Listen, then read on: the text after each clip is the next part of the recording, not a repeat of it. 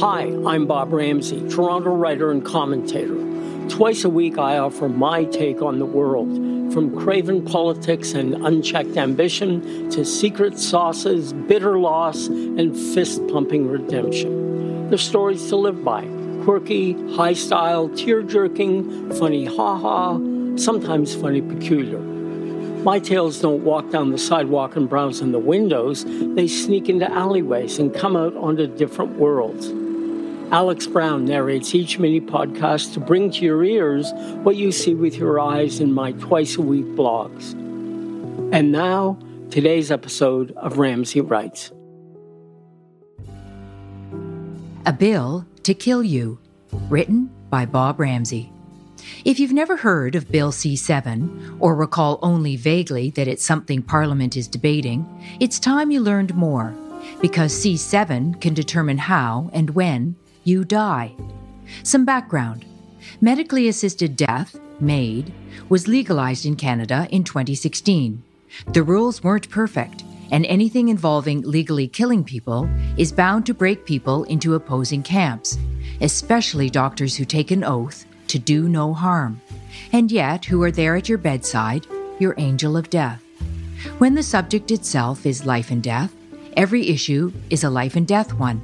How sick do you have to be? How unrelenting is your pain? When are you expected to die? Is there a minimum age? Can you qualify just by being very old? What if your religion views suicide as a mortal sin? Does mental anguish count as much as physical anguish? And what if you've been diagnosed with Alzheimer's and know that in 5 years you'll have no memory? And if that's so, think there's no reason to live? Can you get approved in advance? No, not under the current law, because you're not suffering now and you can't get approved when your Alzheimer's accelerates because you're no longer of sound mind. Then in September of last year, the Superior Court of Quebec declared both the reasonable foreseeability of natural death and the end-of-life criteria for MAiD to be unconstitutional.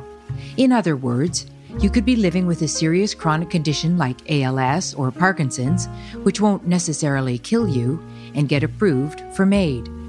For a bunch of legal and constitutional reasons I won't get into here, the federal government decided to follow Quebec's lead and, at the same time, to institute other changes to the laws around who qualifies for MAiD. Then, the legislation was meant to be voted on 3 different times by our MPs, and 3 different times it was delayed, from March 11th to July 11th to December 18th. Then last Friday, with the bill approved by the House, but not yet even discussed in the Senate, the Minister of Justice asked for a 4th extension to February 26th. Why so many delays? Well, COVID, of course, which slows down everything, plus a minority government which doesn't want to touch an issue so guaranteed to send voters to the ramparts. But mainly because of the rising controversy from Canadians who are only now coming to realize just how far-reaching the proposed changes will be. The arguments for those who believe the changes will create death on demand were summed up cogently by Andrew Coyne in Friday's Globe and Mail, while the arguments for those who believe the current rules for MAiD still constitute cruel and unusual punishment is argued by the lobby group Dying with Dignity. In a nutshell, the new changes will A. Remove your natural death being reasonably foreseeable in order to be eligible for MAiD. B.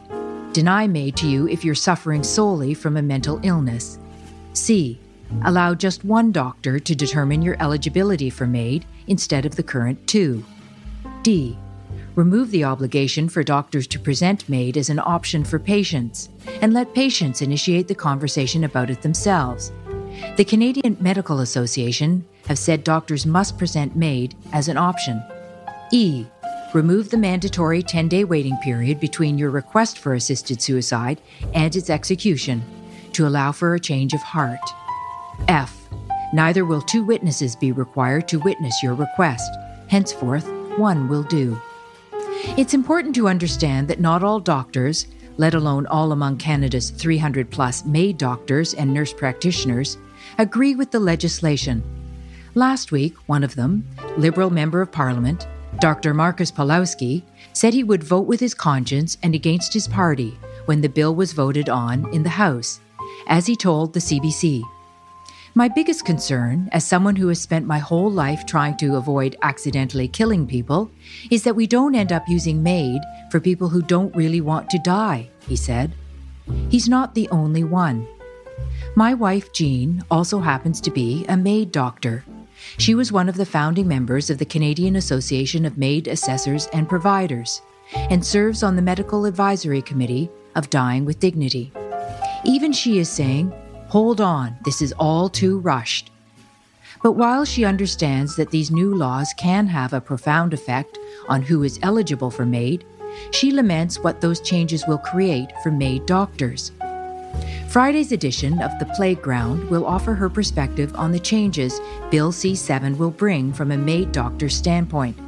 Friday is also the day the House of Commons rises for its Christmas break, when all of this was meant to be signed, sealed, and delivered. Perhaps this is one time when government delays are better than haste. Today's Ramsay Writes was read by Alex Brown.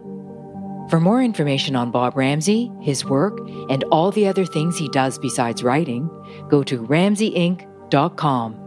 That's RamsayInc.com.